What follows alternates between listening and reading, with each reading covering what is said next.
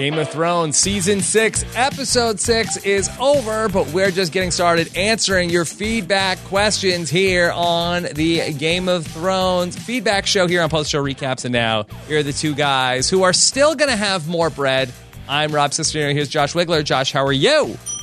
I'm very full. I've had too much bread. Oh, no. I ate too much and now I'm going to vomit. Oh. I had lunch yesterday. I ordered lunch, and the Cheesecake Factory does free delivery now on my Stop it. on Really? my app that I order from, which is You've got cheesecake to go. Yes, they do. No added charge for delivery. Wow. And I did get a salad from there, but they did include a large amount of bread, and I was like, definitely there was negating the hard work of the salad. Yeah. Yeah. Yeah. So I definitely was Tarlying it up. Yeah, Randall Tarley would not approve. Yeah. Would not Heartsbane be would have been cutting my hand right off. You were buttering that bread with a Heartsbane butter knife. Yes. And so, that was what was going on at my house. Josh, I'm so excited to talk with you about Blood of My Blood. Yes. We missed you on Sunday night, Rob. Mm-hmm. It was a fun show with Antonio Mazzaro. Maester Mazzaro filled in. That was really fantastic. We had a lot of fun talking about it. You watched the show from the road, is that correct? Yeah, I was watching man. it with my Slingbox at the Reno airport, and then I was watching it then as we were taxiing for a long time on the runway, the rest of it. So I did get to catch the whole episode on Sunday night because I came home and I posted the podcast. I'm like, well, I don't want to get spoiled by the podcast when I'm editing it. So I needed to watch it before I listened to it. And so I actually did get to catch the live part of it while I was in the car. It was a fantastic job by you and Maester Antonio. Great show. I also understand that you watched some After the Thrones this week. How did that go? Yeah, it's about the same. After the Thrones is going to After the Thrones, and they do a very good job. Talking Thrones? Talking through it, yeah. So good job by those guys as well. Well, so before we launch into feedback this week, then, you and I have not discussed this episode, so let's talk it through a little bit. Give me some of your hot takes. What were you thinking after this episode? Okay, well, I would say that my hottest take, and I don't know if it's really, I'm out on a limb on this one. I did think it was the weakest episode of the season. I agree. I feel like that there's been so many high highs. I felt like that one, even if it wasn't super low, I felt like it was the lowest bar that we've seen here in season 6. Of 60 episodes of Game of Thrones, this is, is it top half? I don't think so. Is it, bottom 20? I don't think it's bottom 20. I think that it's a solid middle of the road Game of Thrones episode that had really strong points. I think that there were some great things happening. The Benjen reveal was super cool, and that action scene was really awesome. I think that there's, a good amount to unpack with where Arya's head is at right now. Mm-hmm. But I think just in terms of moving the needle, other than actually procuring needle, maybe it was a little bit slower than where the season has been kind of breakneck so far. I wonder if a little bit of that is Samwell Tarly's fault. Yeah, the Samwell stuff I thought really did drag on. Yeah. I actually, Drogon. Benjen thing, I had a little bit of an issue with that too. Okay, cool. What's your issue with Benjen? Because my issue was we had almost seemingly the same exact thing as with Brienne and Pod earlier in the season with Sansa and Theon, where it's like, oh, our heroes are in trouble, something bad is about to happen, and then here comes a person just out of nowhere, seemingly, to find them and save them at the last possible second. I feel like that we are getting a little bit close to the borderline with doing that repeatedly on the show. Enough Deus Ex Machinas. Enough of these out of nowhere characters swooping in and saving the universe. Just at the nick of time. And I understand, the Three-Eyed Raven told me you were going to be here. But you cut it a little close, Mr. You didn't think that you could get there on time to save, a child of the forest? Right. You couldn't have maybe put I don't know, you could have gotten there to help Hodor out. Right. You couldn't have parked it right outside of the Children of the Forest hideout and just been waiting outside the door ready to go. Right. No, it has to be at this exact second. That's where we have to come in. Fair enough. All right. Well, we can get all your hot takes as we go through the feedback here, and I think that we'll end up starting with Benjen. So whenever you're ready to rock, we can just plow I'm right ready. through it. I'm ready. Well, actually, before we jump into it, let me just take a moment and also just set up. We also have the Game of Thrones book club coming up with you and a special guest this week. Special guest. Not Benjen Stark. The podcast has been recorded. It is not Benjen Stark. It is not Terry Schwartz either. All I will say is our special guest has something to do with the Blackfish. Okay. All right. Maybe a name in common. All right. We're going to have that show coming up. And of course, in addition to what you're hearing here today, there are many, many shows on all of post-show recaps proper, which are nominated for podcast awards in 2 different categories, in the TV and film and the People's Choice Podcast of the Year. Daily voting is open at podcastawards.com, and we greatly appreciate any votes you would be throwing at the post-show recaps. All right, let's get into it. All right, let's get into it. Let's talk about Benjen Stark. Let's dive into a little bit about his reveal. Jackie Tomer had written in and just straight up says, I'm confused. What happened to Benjen exactly? Mm-hmm. Rob, do you have a good answer for this? Well, I think that he went north of the wall. He was on a ranging mission looking into the White Walker incident. He was left for dead. He got picked up by the Children of the Forest. They healed him. He was mostly dead, but not all the way dead. Yeah. And now he's sort of somewhere in between. He's like wandering between half dead and half alive. Yeah. He's like not quite a zombie. He's like that zombie at the end of Day of the Dead, except a little more advanced than that. Yeah, we'll go with that. Yeah, you know the reference. You know what I'm talking about. Mm-hmm. But he's like kind of White Walker-esque. He's like White Walker-ish. He had been stabbed in the gut by a White Walker with an ice spear. He was left for dead. But before the magic could take hold, the Children of the Forest found Benjen Stark and plunged dragon glass into his heart. And I guess they must have perfected the technology between then and now, because Benjen seems like a swell guy. Which it seems like that's the weird cure to fixing somebody who is becoming a white, is the sort of same dragon glass which turned the human into a White Walker. Right. Seems like the antidote is also the cause of the issue.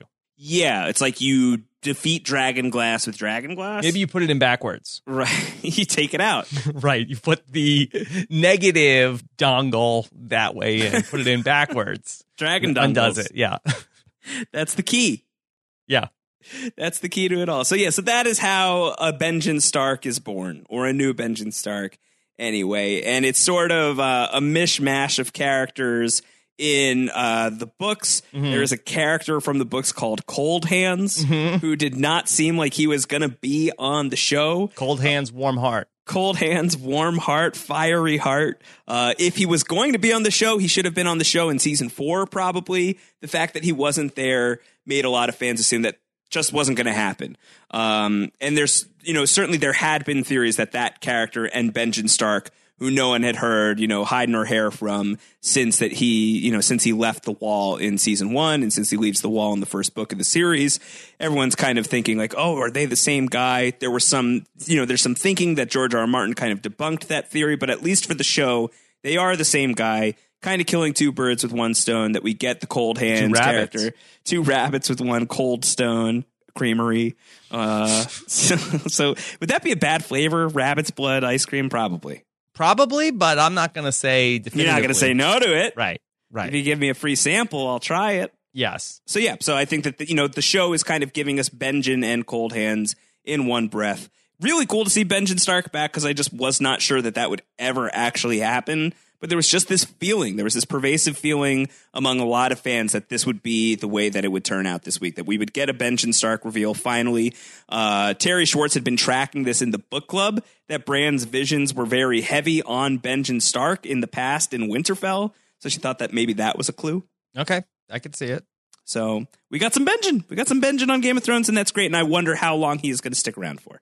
We're bringing Benjen back, and we'll see where he goes. So let's take this voicemail from Daniel Strunk, who had a question about where Benjen has been, why we haven't seen him sooner, and maybe that will instruct us on where he's going to go next. Hey, Rob and Josh. Daniel here from Florida. thought it was a good episode. Not great, but good. Looking forward to the commentary you guys have. Love the podcast. My question is, why the heck did Benjen Stark need to be so secretive? Was there a reason that he hid himself from the Night's Watch? I mean, I'm guessing based upon what we saw that he couldn't go south of the wall. But why couldn't he just, ride his horse up to the wall, wave his little fire chain thing around until they lowered the gate, and then they could come out and talk to him, and he could say things like, hey guys, there's a White Walker army that might come kill you sometime and almost killed me. Like, why did his lips have to be so sealed? Why did he have to hide? I can't think of any logical reason. Can you help me out here? Thanks so much. Again, love the show. Lots of good questions there. Do you think that his lips were sealed because of frostbite? That's certainly possible. Like it was just like iced over and he just couldn't move his mouth at all. And it took him like 4 seasons to finally be able to speak. Right. I think if you really want to crack this rabbit open, I think that what you probably have to go with is the Three-Eyed Raven says to him, look, here's what's going to happen. Your nephew, Bran, is on his way here with Hodor. You might know him as Willis. Willis. They're on their way here, and they're going to do something very important here. You need to just sort of like hang out, lay in the weeds, wait for them to almost die, wait for them to get about, 2 miles far, away. Yeah. Right. And then just go wait for like the, all of the whites to like just about get them and then come in and save them. And Benjen's like, oh, that makes sense. Mm-hmm. Right. That makes a ton of sense to me, and I'm going to do that. Right. And we're going to give you some sort of mace, not Mace Tyrell. And you, and work on that, practice using that because you're going to need that. Spend your free time really learning how to just like twirl that thing. Yes. Because you really want to just like be able to get like a lot of it's really in the wrist. Because that'll be important because you want to let all of the skeletons get as close as possible, but then still be able to kill them as they're about to kill Bran and Mira. And you might want to study like a lot of Mortal Kombat and just like focus on those finishing moves because that's really what we're looking for. We're looking for you to do some really cool video game pose with your action sequence here. Now, for Mr. Benjen Stark, is he also going to get off of the Night's Watch based on that same Jon Snow loophole of, my watch technically was until the death, and I did die, technically, so I am also free of the Night's Watch. Don't you kind of think that's like what he's done? Like he didn't report back to duty, and it's like, all right, so maybe he can't go through the wall. Maybe he can't pass through because magic. But why wouldn't he, roll up to Craster's Keep and be like, hey, guys, I see that you're all hanging out here. Just FYI, I'm Benjen Stark, and I'm half White Walker now, and this should really inform you guys that White Walkers are a thing, and we should probably rally together to do something about it. Well, I just think he has to be on his marching orders from the Three-Eyed Raven. I think that for whatever reason that he didn't do those things, I think it's because the Three-Eyed Raven told him that you have to hang out here and wait for Bran to show up. I think you have to take care of that and practice with these weapons because you have a bigger job to do. Yeah, just really get good with that mace. I think so. Yeah, and that's the only thing that makes sense because otherwise these are all really valid points. Yeah, I think so. I think that, he has become a disciple of the Three-Eyed Raven. We don't know the full extent of what the Three-Eyed Raven was able to do and what Bran as the new Raven potentially is able to do now. But if the Raven could give Benjen convincing arguments for, why things are important, if he can, take him on visions of the past, if he can show him things and convince him of his importance in the war to come, then I think that would be enough for a guy with Stark nobility, with that honorable sensibility that the Starks tend to have. I think you could see that guy being like, yep, I'm signed up for your war. I will do whatever you tell me to do. I will get to practicing with those mace things right away. Get on it.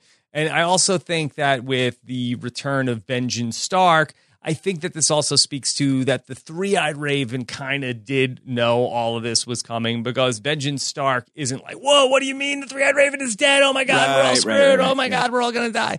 He sort of was like, okay, yeah, I kind of knew this was going to happen too.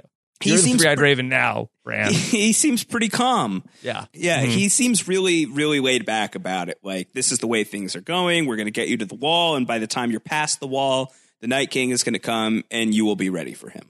Yeah. It's not like you need to be ready for him. It's you will be ready for him. So I think that Benjen is speaking with a kind of confidence that comes from somebody who has been told a thing or two about a thing or two. Yeah. I also have to eat some crow. In our podcast that we did with Jason Somerville, I felt like that, boy, you guys talking about Benjen Stark is going to show up out of nowhere.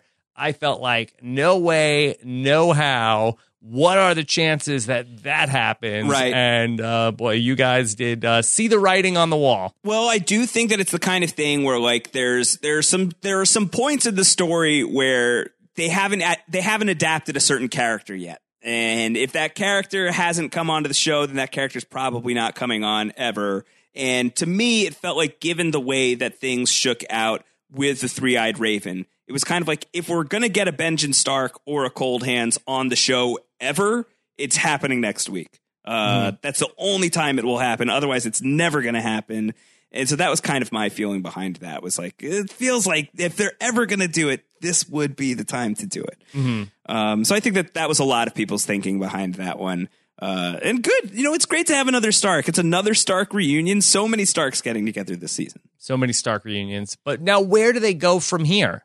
Well, I think that it's what Benjen said. It's like, you're going to go through the wall and you're going to be ready. And I think that Benjen's next task is to get Bran and Mira back on the other side of this thing. And then maybe they link up with Jon Snow and Sansa and everybody else who is, you know, battling it out in the North, so that they can keep the North safe enough to battle it out with the White Walkers when the White Walkers come. Okay. That would be my hunch. All right, well, let's dig a little deeper into Bran. And Bran, you know, he continued to have visions this week. There was some question about, now that the Three-Eyed Raven is dead, is Bran still going to be able to go back into the past? Is he still going to be able to see things? Seems like the answer is yes, he can. But we are wondering about what he did see. First of all, did you have any thoughts, Rob, about the specific visions that Bran was witnessing throughout the beginning part of this episode? I didn't have too many specific thoughts on it. I feel like that's all been pretty well covered. I mean, you and Antonio did a good job of talking about that. I also watched your video that you did on thr.com where you did a nice deep dive into what was going on with the video. And so kudos to you on that. Thanks, Robert. And so I feel like that the Mad King is probably the biggest thing. The only thing that I really thought about that is, now that the Mad King specter has been raised, and I know there's been so many theories this season about, is Bran going to go back in time and make the Mad King get mad? I hope that's not what we're doing. I hope so too. I do think, like, that's probably taking it too far when you're having Bran completely transform the Targaryens, and the Targaryens are famously loony. You know, it's, you flip a coin and either they're insane people or they're fantastic people. And that's really historic with them. That's part of the DNA. They talk a lot about how that's the product of, like, many, many generations of incest and inbreeding. And I think that that's really baked into the Targaryen DNA. And for Bran to be the guy that pushed Aerys Targaryen over the edge just does not sing true to me. You know, it just does not sound right to me. Like I said to Antonio, that I do think that the only payoff there would be that Jaime Lannister would, you know, be the guy who not only pushed Bran out the window, but also corrected Bran's biggest mistake. And there's some poetry there, but I don't think it's a great enough poem to make Bran responsible for what happened to the Mad King. And I would say that, just furthermore on that, I mean, what I might like about that is the same way that we saw Arya get some sort of deeper understanding into Cersei, that she's not the monster necessarily that she thought she was. I think there's also that possibility for Bran to see Jaime in a different light, but at what cost? But at what cost, really? Yeah. I don't know what the gain is there. Like, I don't see any kind of epic collaboration between Jaime and Bran. Even like a hip hop jam between the two guys, off the wall, you know, out of the tower. I don't think that that's happening anytime soon. So I don't know what the big gain would be for Bran to have new appreciation of Jaime, other than to, you know, maybe stop feeling so bad about what happened to him But I feel like all of these powers are kind of, smoothing that over. I feel like he's past that a little bit. I think he's past the paralysis. Because just to do a little bit of a deeper dive into that timeline of the Mad King and when Jaime ends up murdering him, like he's already like kind of pretty mad during that whole thing where he's killing Brandon Stark and Ned's father. Like that's already happened, right? At that point in the timeline. Yeah. So I mean, I feel like that. I mean, Bran really should get to him when he's probably just starting to go mad, as opposed to just that one day. I don't really know what that's going to ultimately change to not have him want to burn everybody. Well, putting all of that aside, this was a question we got from Albert Vargas. Albert wrote in and said, "Why are we assuming that Bran has any comprehension of his latest vision? I've been seeing articles saying he should know about the Mad King and about Dany flying Drogon over King's Landing, but based on his other visions, I would assume that these are just a series of confusing images to him. He might still need to talk to someone who could give him a different perspective about what he's seen. Perhaps Benjen could be that person." So what's your take on this, Rob? Do you think that Bran has comprehension over what he has seen, or is he going to need to talk that through with somebody? Is this like watching a Dharma Initiative video that has segments of the video cut out and is going to need to fill in those blanks before he comprehends the full picture? Yeah, that's a really good point in terms of, does he get what he's seeing? Who is Daenerys Targaryen? Who are a lot of these people in his visions? So I think that's a fair point to bring up. I mean, he can't just like go on Wikipedia or the Game of Thrones Wikia or thr.com and then /Game of Thrones and get a download on all this stuff. So it probably is pretty confusing. I don't know if Benjen necessarily, unless he got the download from the Three-Eyed Raven, or that Brandon has access to the Three-Eyed Raven Google where he can sort of just go in. He's got access to the doc. Yes. Yeah, he has all of that available in like a 700-page document. Right. Like, was it like the Matrix where that stuff just got downloaded to him where he's just like, oh, okay, well, now I know the whole Kung Fu, like world of Ice and Fire now at this point. Yeah, I bet he's ignorance is bliss and all of that. So I don't know. I mean, we haven't really seen Bran be emotional since he has been through this whole ordeal with Hodor dying and Summer dying and the Raven dying. He wakes up from his vision at the beginning of this episode and looks at Mira and says, "They're here." And that's all he says, really. And it's not even like a lot of concern. And then Benjen swoops in, saves the day. And the next time Bran is awake, it's kind of just, "Oh, Benjen, wow." And they're just talking for 5 seconds. So we really don't have any sense yet of how Bran is feeling about the visions that he's seen. Does he comprehend it? Does he need an assist? But we get it from Benjen where he says, where Mira says the Raven is dead. And Benjen says something like he's been reborn. And the implication there is that Bran is the new Three-Eyed Raven. And if he is the new Three-Eyed Raven, and the Three-Eyed Raven himself had said, "It's time for you to become me." If he is that guy, is he a little emotionally detached now? And is he, more all-seeing than we know? Are we not invited into his level of comprehension yet because he knows more than we do at this point? Who knows? Who knows? Unapu. Yes, that's right. So I feel like that we've got still a few more episodes this season to sort of figure out what's going on there. JWC had asked, I think this is kind of a little evergreen-ish, but it's worth asking, do you think that Bran has the ability to warg into the Night King? If so, could he potentially sacrifice himself to end the war between the humans and the White Walkers? I guess no. I don't think he has that ability, but I mean, I feel like that would be kind of a real cheat to be able to sort of end this whole thing. Maybe that's why the Night King wants to kill Bran so bad. He's like, Yeah. "Don't warg into me, bro." Yeah. He's really, he's the one guy that could make me sort of just like walk off a cliff. Right. And so that would be a bad thing for me. Gotta be honest. I mean, we joked about it during the road to Westeros, but Bran really had been warging out, and he is warging out big time now. Mm-hmm. Yeah, he's all over the place. He's jacked. All right, where should we go next? What storyline would you like to discuss next, Rob? You tell me. I feel like that there's a lot of stuff in King's Landing as well to talk about. There's a lot to talk about in King's Landing, and actually to kind of segue it from the visions that we saw from Bran this week, let's take this voicemail from Robert Lanehart about what we saw in Bran's vision in connection to King's Landing. Hey, Rob and Josh. This is Robert Lanehart from Salt Lake City, Utah. My question this week refers to Bran's visions. While Mira is dragging him through the forest, Bran is seemingly skipping throughout time, witnessing important events in history. we get our first glimpse of the Mad King, who is shouting to burn them all. This is interlaced with shots of green wildfire being poured, and near the end of the sequence, we get a quick shot of a wildfire explosion. As the story goes, the Mad King wanted to burn King's Landing to the ground, but as we know, this never happened. So why is there a shot of wildfire exploding? Instead of Bran seeing the past, could Bran instead be seeing a vision from the future?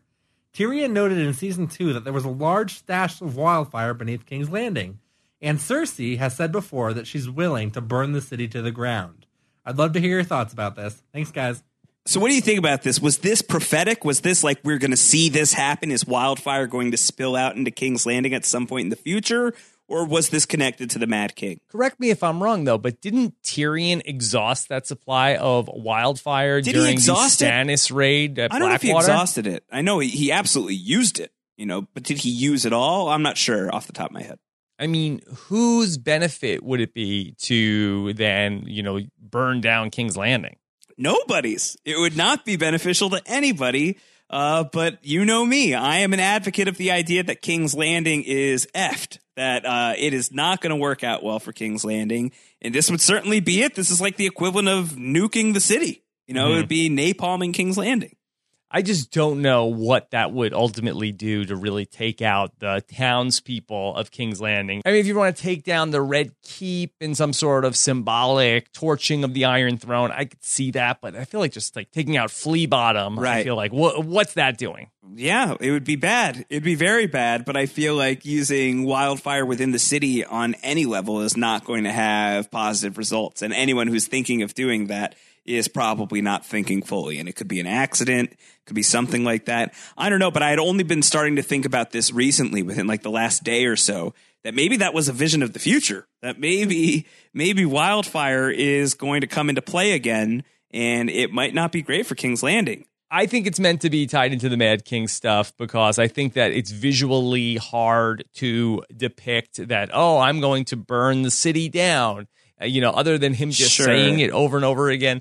I think that they might have had to cheat a little bit That's a good call. Show you visually a little bit of what he has in mind, even though it never happened. Maybe burn a little bit of the city down. All right. Well, this was a segue because I have to imagine you didn't really want to talk about the High Sparrow of it all.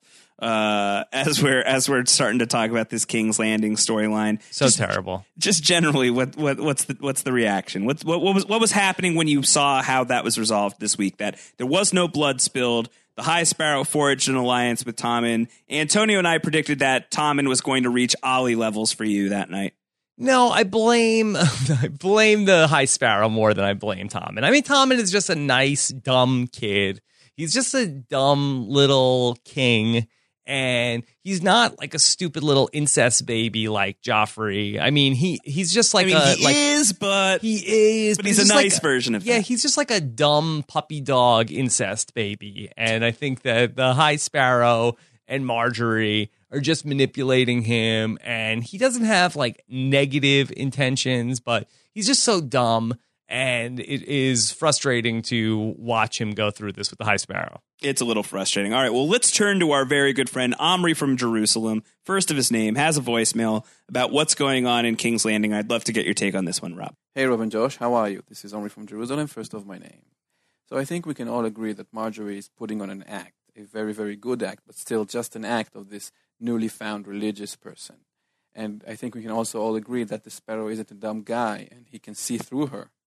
My question is, what do you think each of them is trying to get out of this arrangement, this alliance between the Crown and the Sparrows? I love this question. And I'm curious, just to kind of dial it back a little bit further.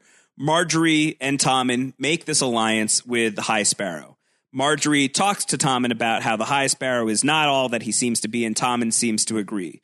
Episodes earlier, Marjorie is, studying with the High Sparrow, listening to his sermons, all of that. She goes to Loras and having, kind of like said to the High Sparrow's face, like, kind of feigned interest with him, goes to Loras and is saying, like, he's manipulating us. So you got to imagine that Marjorie's not actually on board with the High Sparrow, right? Or do you think that she's actually converted? No, I think that that's the saving grace of all this for me is where is Marjorie in all this and what is her plan? Because I think that Tommen, I think he's sort of oblivious and is just like going along with the flow. But I think that she is up to something. Is the Sparrow in on it? Does he know what she's doing? I feel like that he doesn't, because I kind of feel like if he did, then why let her go through with this? If, he's going to be on the other end of this plan, like why let her get further along with the plan? Well, I mean, I guess, but if you know that your enemy is plotting against you, and yet part of the plot involves giving you more power only to take it away later, why not walk through the door at least far enough to be in that position of power, and then with your eyes wide open, seeing where the daggers are coming from, you plot how to make your move. You make your move before she can make hers. So maybe it's worth the risk of going on board with someone like Margaery, who is clearly faking this, so that you can be aligned with the crown in kind of this irreversible way. And then you get to make your strike before Margaery gets to make hers, because now you're so powerful. Yeah, there is certainly that potential. That's definitely something that could be going on. I'd like to think Sparrow is going to be the king of the Seven Kingdoms in like 3 episodes. Mm-hmm. What I want to know is, how did Tommen outfit the Kingsguard with new breastplates so quickly? Like, how were Jaime and Cersei and the small council, were they just completely asleep at the switch with this? I mean, was Kevin Lannister, was he on board with this plan? Well, you do see Kevin is hanging out by Tommen's side in, when Tommen is at the Iron Throne and he's sending Jaime away. So maybe, I don't know if that's completely impossible. He wasn't a huge fan of this plan to send the Tyrells in the first place. But I think he might have been on board with this. Because, yeah, that's interesting. I mean, he wasn't like shaking his head like, oh my God, what a mess this is. This is Tommen, he's out of control. He was sort of like, oh, okay, all right. Well, this is Jaime, you have to listen to the king, listen to Tommen. Got to listen to the king, got to listen to Tommen. That's interesting. Hadn't really thought about that. Kevin Lannister also has his son Lancel involved with the High Sparrow, That's right, so maybe he's like coming around on the Faith Militant and what they're up to. And that makes a lot of sense, because like, why would he want his son to get killed by Tyrell forces? That's a very good point. Yeah. So, yeah, I'm fully on. You've convinced me. I bet Kevin Lannister is in on it. I could see him brokering the deal, or at least having a role to play in it. Interesting. I like that. Okay, we'll see where that goes. Like that quite a bit. Big fan of that. Let's take another voicemail. This is fun. This will get us segueing into another storyline from the episode. Mike from Boston has a quick question for us. Hey, Rob and Josh. It's Mike from Boston. My question is this. Which man of a certain age should we expect to survive this season? Walder Frey or the High Sparrow? All right. How about that? Walder Frey, first of all, comes back to the show this week. Were you excited to see Walder Frey?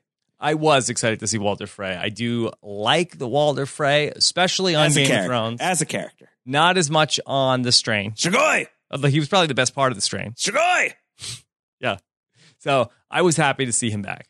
Happy to see him back, especially because you got to imagine that guy gets his comeuppance at some point. But who gets their comeuppance first? Is it going to be Walder Frey, or will the High Sparrow? I mean, the High Sparrow is rising to power in King's Landing. We've wanted him to fail. I really did think that he was going to fail this week. I was very surprised that storyline continued. And now I'm wondering, like, does it just continue indefinitely? Is there any stopping the High Sparrow? So if you had to put money down on the table right now, having just come back from River Run It Up, let's gamble again. Mm-hmm. If you're putting money down on the table, are you betting on the High Sparrow to make it out of the season alive, or Walder Frey? I feel like that Walder Frey seems more vulnerable, because I think that he's just such a horrible person. But who is the person who is going to kill Walder Frey? Yeah. I mean, who is going to be the person who shows up? Unless you're going to say, oh, Brienne comes down to River Run and then she's the person to do it. But like, who is the good guy in that story that's going to have access to him? I mean, he's not going to be out on the front lines. So you're going to have somebody come into his castle, into the twins. Like, who's going to be that person? The unfortunate thing is that Walder Frey might make it out of this story alive. Yeah. You know, I think that might be like the brutal truth of the world of Game of Thrones. As great as it would be to see somebody just like pluck Walder Frey's face right off and then, like, I don't know, feed him to some dogs or something. Something awful, something really terrible to have happen to that guy. As great as it would seem, because he was so awful and he perpetrated the Red Wedding and you want to see vengeance against that character, I think that it might be more in tone, more in line with the tone of the universe if Walder Frey survives. And the lesson is like the guy who makes that awful, scummy move sometimes makes it. I just feel like there's more threats that are around the High Sparrow than Walder Frey. Yeah, I mean, I think that it's possible that both of them could make it out alive. I think it's possible that of the season alive anyway, and I think it's possible that both of them could die. I think if you just had to say which one is likelier to die first, I think you got to say the High Sparrow, just because there is so much danger in King's Landing right now and so many important characters in King's Landing, although one of them just left. What do you think about Jaime Lannister leaving the King's Landing storyline? It's interesting because as somebody who has just finished A Feast for Crows, the audiobook, it seems like that we're going to be trying to, now we skipped that part of the book, and now it seems like that you're going to have these characters going there and sort of like circling back to stuff from one of the books. Yeah, you thought that the Dorne storyline was going to eliminate the Riverland storyline. Not so fast. I don't know about that. Yeah, which really then in hindsight, I'm sure you guys talk about this on the book club. I'm not really sure why we did that then last season, if we're going to double back and do that this season. But okay, well, let's see where it goes. What are you going to do? All right, this is a question from R. Philly about Jaime. Speaking about Jaime, and as Jaime is heading to the Riverlands, let's look at this voicemail from R. Philly. Hey, what up, Rob and Josh? It's Rich Roberto, your boy R. Philly. So I want to talk to you about the Kingslayer himself, Jaime Lannister, because dude had a rough week. We saw him bested by Bernie Sparrow. His plans go up in smoke. Then he's stripped of his title as the Lord Commander of the Kingsguard by his son, which has got to be a pretty freaking humiliating night for him. And he ends up right back where he began, in Cersei's arms. So that leaves me with two questions for you. One, has he officially squandered all the goodwill that the audience had for him? We had some sympathy once we began to understand his motivations, but now that he's in lockstep with Cersei again, can we still root for him at all? And two, what's it going to look like when he's reunited with Brienne at River Run? Because it seems to me like he's emotionally in a very different place now than he was the last time they were together. Thanks so much, you guys. Have a good one. Great questions, as always, from Rich Filiberto, our boy R. Philly out here on the internet. So what do we think in terms of Jaime? Did he squander anti-hero goodwill for you, Rob? I don't think so. Not necessarily. I mean, do you feel like that people are out on Jaime? Certainly there were points in maybe season 5 where people were like, hold on, is Jaime a good guy? But I feel like that right now, I don't think that people are, I'm not hearing people talking about, I'm out on Jaime because he was back to, being paired up with Cersei. I think the thing is like, so the Dorne thing was terrible. In hindsight, it was just really not good. And for Jaime, or as a thing you watched on a TV show? Both. Both. For Jaime, it was awful. And as a thing you watched on a TV show, it was not great. It was just really not great. And it was kind of not a great use of the character, I don't think. And now, since we've had him back, what has he really done? This past episode was his big confronting the High Sparrow moment. And nothing happened. And now he's been sent off to River Run. So I don't think that it's that we're completely out on Jaime Lannister. It's just maybe more it's like time to do something with Jaime Lannister. And I don't think that that's Nikolai Coster-Waldau's fault. I think he's a great actor, and I think that he plays Jaime Lannister really well. But I do think that the show has kind of struggled with what to do with Jaime. What are you saying? He's like Lady Crane? Yeah, he's like Lady Crane. It's not his fault. It's not his fault at all. Okay. I think that, the show has struggled to figure out what to do with him on a storytelling level. And hopefully the Riverlands thing kind of pushes him back into a good spot, because I think it's now a little bit more than a season and a half that there just hasn't really been much to do with the character. Okay, so we'll see, but I'm not out on Jaime Lannister by any stretch of the imagination. Sure. Well, and I feel like I'd have to be in on the High Sparrow to be out on him sure. after. Oh, he went head to head with the High Sparrow. Right. Well, I think what's also worth talking about is if this is the time to get back into Jaime Lannister, if people are out on him, it is very great that he is heading to the Riverlands at the exact same time that Brienne of Tarth is headed there. And their relationship in, season 3 and all of that, that was some of the best drama that we got that year. And the relationship between those two characters is one of the fan favorite relationships of the show. So I think linking those two characters back together could get very interesting. It could get heartbreaking. It could be exciting. Oath breaking. It could be oath breaking. Yeah. So who knows? I think that's going to be good, or at least it's got promise. So I am hopeful. I am hopeful that putting these two characters in the same storyline is going to be a boost for Jamie. Not that Brienne needs the boost, but I think Jamie needs the boost. Right. But I think it could be particularly interesting because I think that they're now going to be on the opposite side of the table of matters. So I think that there could be some conflict here between these two characters who do have a personal fondness for one another. Yeah, no, I think that's going to be potentially devastating. That's why I say potentially heartbreaking, that could not be great. We've certainly seen people who have had close relationships on this show drawn lines on opposite ends of the battlefield, and it hasn't worked great. I'm looking at Jon Snow and Ygritte, for example. Hopefully it doesn't get that tragic, but it's certainly not off the table that it could.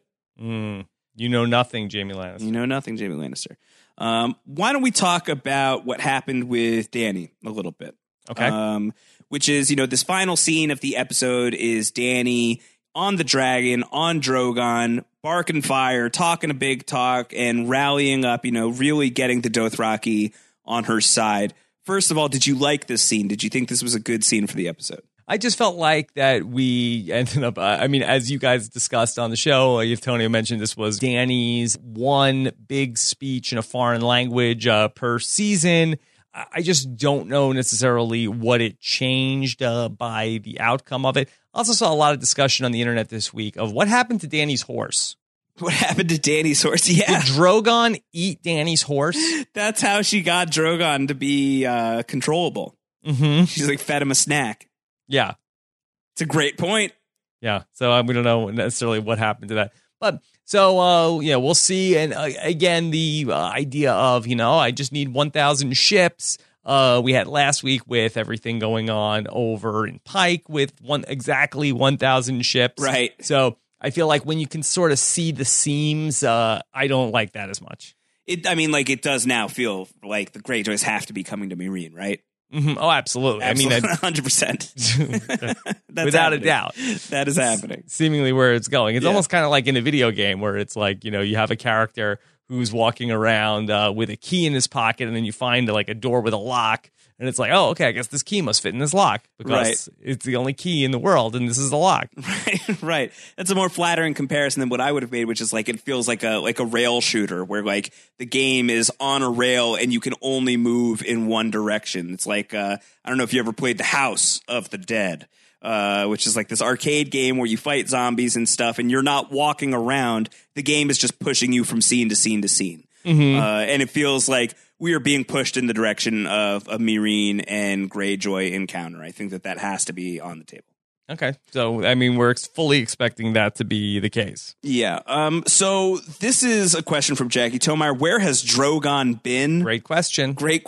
I think Drogon's just been hanging out. What do you imagine Drogon has been doing since last we saw him? Eating horses. He really developed a healthy appetite. Yeah. It's like, I'm so hungry, I could eat a horse right now. Yeah, he heard hungry as a horse, and it was actually hungry for horses. Yeah, so he's just like swallowing up horses from the Khalazar. Yeah. Wholesale. Right. Left and right. He got big. One thing that I think has been glossed over, and this is a great comment from Rob Francis, who had said that we're kind of overlooking the idea that Dany is flying Drogon pretty well right now, right? She really seems to have mastery over this creature. And I think that's something that we certainly missed on the live show, that Dany does seem to be in more control over Drogon than we have ever seen her before. Granted, we only saw her fly on Drogon once before. But now it looks like Drogon is, at her command. This could be a very big, good development for people who want Dany to get to Westeros. Yeah, how did that happen? I don't know. She fed him the horse. I think so. That was it. Horse feeder. Yeah. Well, I don't really know because it seems like the last time she flew on him, he just flew like directly into the Great Grass Sea, and she had no say over where he went. But now I guess that sort of like I guess he figured it out. They've bonded now. Mm-hmm. So there's something maybe to that. So hopefully then they can go ahead and get those other dragons in line, and then they could really be off to the races. That would be really great. All right, let's stick in Essos. Let's talk about the Arya and Bravo storyline. This is a voicemail from Amanda Fallon about why the Faceless Men might be asleep at the switch with Arya. Hey, Rob and Josh, this is Amanda calling from House Fallon. I have 2 questions for you, both about one of this season's most punchable characters, the Waif. First, if she and Jaqen H'ghar are all-knowing and all-seeing, how did they miss the fact that Needle has been buried nearby this whole time? And did you see the look on the Waif's face when Jaqen told her to make Aya's death quick? Are we going to see the Waif attempt to torture Aya for a while, until at the last minute, Aya pulls out Needle and sticks it right through her stupid Waif face? Let me know what you think. Boy, Amanda, tell us how you really feel about the Waif. All right, so let's take that in both parts. First of all, how did the Faceless Men miss out on Needle? That was really bad. Bad job on the Faceless Men's part. Yeah, that was really a bad job. I always assumed that they kind of knew about it, and that was one of the reasons why they were suspicious of whether or not the girl was no one or otherwise. So if they just actually didn't know anything, that seems like a major oversight. Major oversight. It seems like they didn't know, would be my guess. Otherwise, they would have taken it. They would have done something with it, or they would have had somebody post it up to watch it. You would think so. And just to go back to the play, which I also felt like did go on for a bit also in this past episode. Sure. I would have to say that, if the idea was they legitimately wanted them to kill Lady Crane, I guess we don't really know why, unless we just presume that Sansa just paid off the Faceless Men to come in and put a hit on the fake Sansa paid off the Faceless Men to just put a hit on Lady Crane because. Right. And is that what they do? They're just sort of hitmen for hire. Basically, they'll kill anybody. Yeah, if the price is right. I thought there was some morality there. No, I think they were killing bad people. No, I think that's the whole point. Is there's no morality to it. Does death only come for the wicked? Death does what it does, and we are the servants of death. We are servants of the many-faced God, and we deal out death, and that is our job. That is the only role that we have. And if we can make a little money doing it, then that's great. And I think that that's kind of the philosophy of the House of Black and White. Yeah, it just seems so confusing to me that they would ask her to go kill somebody who was an actress playing somebody that she actually already knew who she wanted to kill anyway. I feel like that I just don't understand I feel like that there should have at least been some sort of precursor. Look, Ari, all right, we want to do something. This is a little weird. Okay, so just follow us on this. Well, they wanted to see if she would do it. They wanted to see if she would go through with it. This is her first contract. It's obviously a complicated one for Arya, and if Arya can pull this one off, then she's in. She's good. It's such a backwards thing that you would think that, okay, I know this is a person that is playing a person who you have bloodlust for that you can't wait. And now we want you to give up all of your revenge fantasies. But in this one instance, we want you to kill somebody who is playing the part of somebody that you already want to kill. Okay, this is the revenge fantasy. So to me, it was sort of a double reverse thing where it was we want you to give up your bloodlust for these people, but go kill this person who is playing one of the people you want to kill anyway. Yeah, it's a little complicated. It's pretty complicated. A little complicated, but you know what else is complicated? What's that? Taking people's faces off and then putting them on your own face, and now suddenly you look like that person. Yeah, I don't understand necessarily why that works either, because you're not cutting off their hands or their skin or anything like that. So yeah, I don't really understand how it all works, and I don't understand they don't ever seem to be putting on a different face. But whatever, we won't get into trying to figure out how the magic works. Do you think that we're going to see the theater troupe again, or was that it? I think that's probably it for them, right? Okay. Yeah, I think so too. But this was a question from John Rumsey about the play. John wrote in and said, one of the most interesting things about the play in Bravos is that it was very pro-Lannister, except for Tyrion. I think maybe it could be inferred that it's the crown propaganda. I think it may show the reach of Qyburn on Cersei's orders. If this is true, I think it's interesting to think about where the command from Cersei to Qyburn is leading. Can people be converted into being Cersei fans? Will this play into the wars to come? Okay, so that's pretty interesting. I'd have to go back and take a look at the first part of the play also to see if it's completely. Was it pro Joffrey also? Because Yeah, I feel Joffrey is painted in a very flattering light throughout the whole thing, other than, the genital warts and everything, but that's backstage. Yeah, that's backstage. So I have to go ahead and see. I mean, Tywin Lannister isn't painted in the most flattering light. I mean, the most flatulent light, perhaps. Yes, they do kill him while he is on the John. And play a lot of fart noises. I have to feel like that this is a rogue operation. I think that they're just sort of like, this is the modern day, SNL troupe of like a political satire. I think that this is not necessarily a Lannister production. I mean, don't forget, Cersei, if you're saying Does that Qyburn, mean that the Cersei is like the Kristen Wiig of this troupe, like the star who, like, if they lose her, things might be a little bleak for a little while? I think so if she leaves the cast. Yeah. Although they've got Sansa, fake Sansa waiting in the wings, so I think they'll be good. fine. She's all right. Yeah. So I don't think that this is necessarily has the Lannister fingerprints, unless you're telling me that Qyburn has has always wanted to do comedy and that he's been like really sort of just like biding his time in alchemy and like potions and stuff like that. Yeah, he in another life. This is why he has been kind of like viewed as heretical in the community of maesters, is that he broke his chain and went on a comedy tour, and it just did not go well. He's trying to get like the clown shoe chain on his Live maester. at the Citadel. Yeah. It's Maester Night Live. Yeah, not a lot of comedy out there for maesters. Musical guest, the band that played at the Red Wedding. Wow. And your host, Maester Qyburn.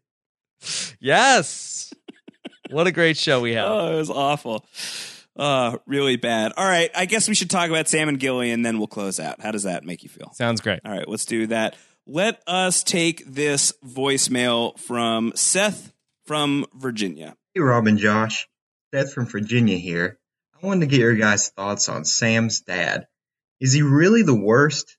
He's going to kick Sam out the very next day after getting there, but even after finding out that Gilly was a wildling, he was still going to let her and little Sam stay in his keep. I mean, he's not the nicest guy ever, but he's not the worst, right? All right. Is Randall Tarley the worst? And I think we can contrast this with a question from Jonathan Schwartz, who said, how would you rank these three fathers? Tywin Lannister, Randall Tarley, and Stannis Baratheon. I would say that he is not the worst that we've seen in Game of Thrones. We have seen some horrible dads on Game of Thrones. So probably of the Game of Thrones dads, he's probably like top 5 in the best. Wow. Top 5, baby. Who are the 5 better dads on Game of Thrones? Ned Stark. Samuel Tarley himself. I mean, he's like not. He's a foster father. Fine. I'll give you Sam. I'll give you Ned. Who else? Give me Sam. Give me Ned.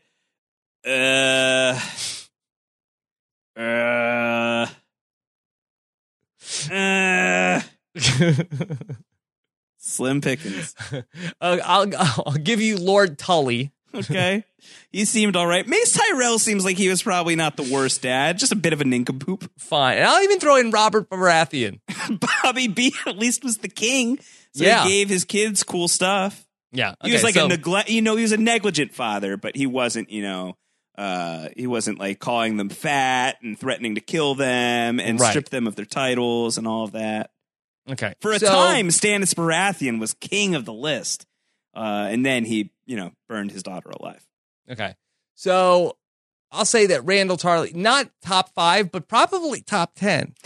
He's definitely top 15.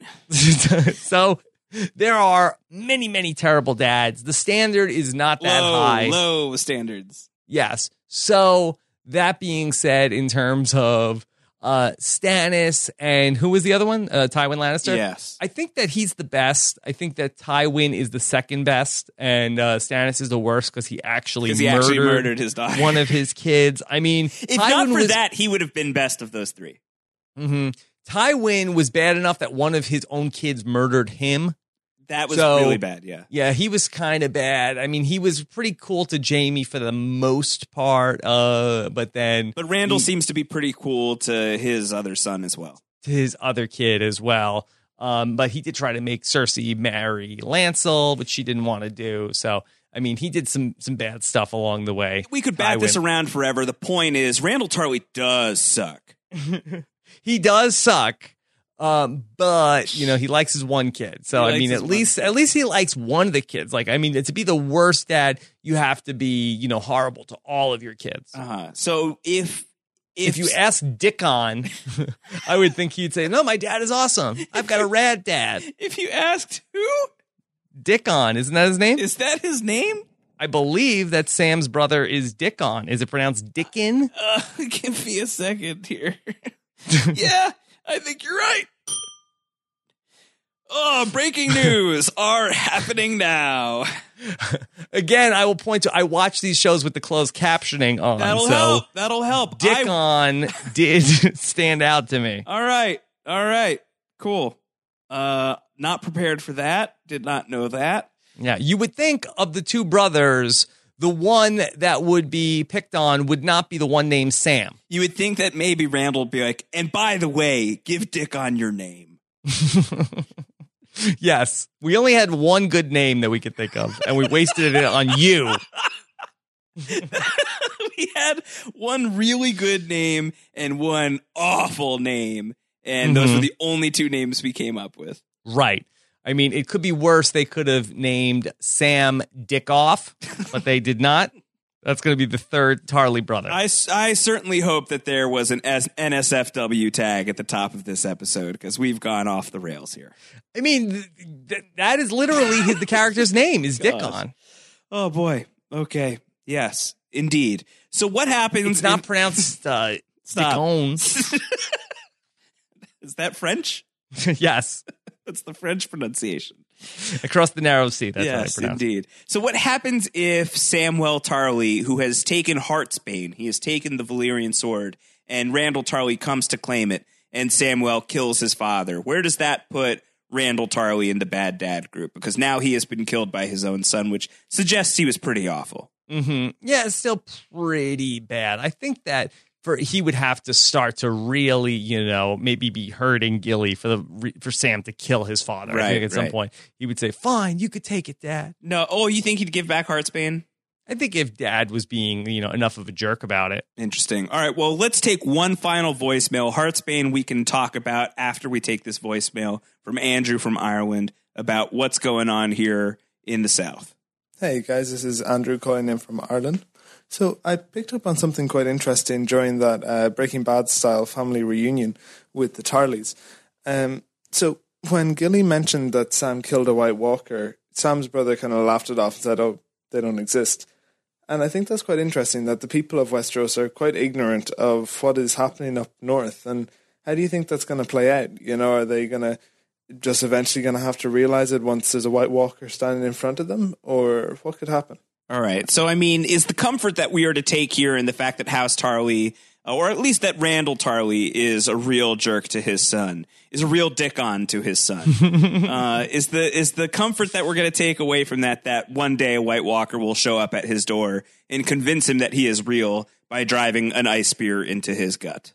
Well, I think that you and I talked through this in the podcast we did with Jason Somerville, where we felt like the White Walkers will make it to Winterfell at the furthest, but not past, you know, are they going to cross the Twins? Like, what are they doing here? Right. So I don't think they're ever going to make it down towards the Reach where, you know, the Tarleys live. So I think that this just speaks to the fact that people down here, they have no idea what they're talking about. That's why the Night's Watch can't get any resources. People just think that this is just like an urban legend. Yeah, I think that's probably right. But Sam just took a Valyrian sword. You got to imagine that's going to play a factor in whatever White Walker war is to come. Mm-hmm. But you would think that he's just going to bring it back with him and not be using, like, whatever he's going to learn at the Citadel. You imagine there'll be some scenario where Sam still has Heartsbane and returns to the north. Do you think he's still going to the Citadel after this? I mean, I feel like it's weird for them to just go here, pick up the sword, not do the mission that they were supposed to do. I feel like he's got to at least make an appearance at the Citadel. Like, even if only to say, like, hi, not going to stay, but thanks for the offer. Do you think that maybe we could just knock out the Citadel in a montage of like Sam like reading books, taking tests, sort of like one arm push-ups, and then Making get him out of there? chains. Yeah, that'd be cool. That'd be a great scene. I think that's probably would be off the chain. That would be off the chain for sure. All right, that's it. That's what we've got this week. Okay. All right. So let's just talk through this Sunday. You are going to be on assignment. On assignment. And On so assignment. I will be live with Antonio Mazzar. It's my turn to go with Antonio. I'm jealous. And then we are going to podcast it up, episode number 7. And so we will discuss everything that happens. What's this week's episode name? It is called The Broken Man. The Broken Man. Broken Man. Who's that? Theon? There's probably a lot of different men are broken. All right, so we'll see exactly which broken man we're going to talk about. Could be Jamie. Could be Jamie. He's missing a hand. That's the broken hand. Mm-hmm. So it could be Bran. Could be Bran. Those are the broken legs. Mm-hmm. So a lot of different broken people on Game of Thrones. We will talk about that this Sunday night live, 10:15 p.m. Eastern time, because we're not waiting for you. Yeah, that's great. That's the perk. Yeah, Good for you guys. So a little bit of an earlier show to get things kicked off on a Sunday night. So we will be live right after the episode this week, pending Antonio's schedule. Pending Antonio's schedule. Everybody wins this week. Okay, so we will be back with that. And then Game of Thrones Book Club will be dropping soon as well. So be on the lookout for that. Want to go hashtag Dick on? Dick on Tarly? Yeah. Yeah. Okay. Yes. Are we prepared for that? Were you prepared? Blame George R.R. Martin. That is the character's name. All right. Okay. Okay. You are making it like I made this up. You know what? It turns out that I am the broken man right now. You're the broken man. Yeah. All right. So we'll be back to talk about the Dick on Tarly of it all. Of it all. Very soon. Very soon. Of course, Josh, I actually just recently finished my Mr. Robot season 1 binge. Nice. Which I ended up taking like a bit of a break in between when I watched the first bunch of episodes and then the last couple episodes. But yeah, I finished it as of this morning. That's awesome. That's great. Antonio and I actually just finally recorded our episode 4 rewatch. We've been a little busy, me with work. Antonio has had some stuff that he's been dealing with as well. So it took us a while to get to episode 4 of our Mr. Robot Revisited podcast. It's going to take a little while before we get to episode 5, but then we'll double up with some episodes and we'll be back on track. So be patient with us. I think the quality is worth it. This week's podcast, I really enjoyed recording with Antonio. Lots of laughs and lots of really great insight into the story that's going on there. And let me just reiterate, that is a wonderful television program. It's good. Very good show. You're Very a good big show. Terry Colby fan, I understand. Yeah. Would love to podcast at some point and talk about Terry Colby. We'll get you in there for sure later on. All right, so great stuff. Looking forward to hearing what you guys have to say. Don't forget post-show recaps nominated for the Podcast Award. Daily voting continues at podcastawards.com. Josh Wigler and I and the post-show recaps team have some podcasts coming along the way on the post-show recaps podcast feed. You can subscribe and listen to those at postshowrecaps.com/iTunes. Take care, everybody. Have a good one.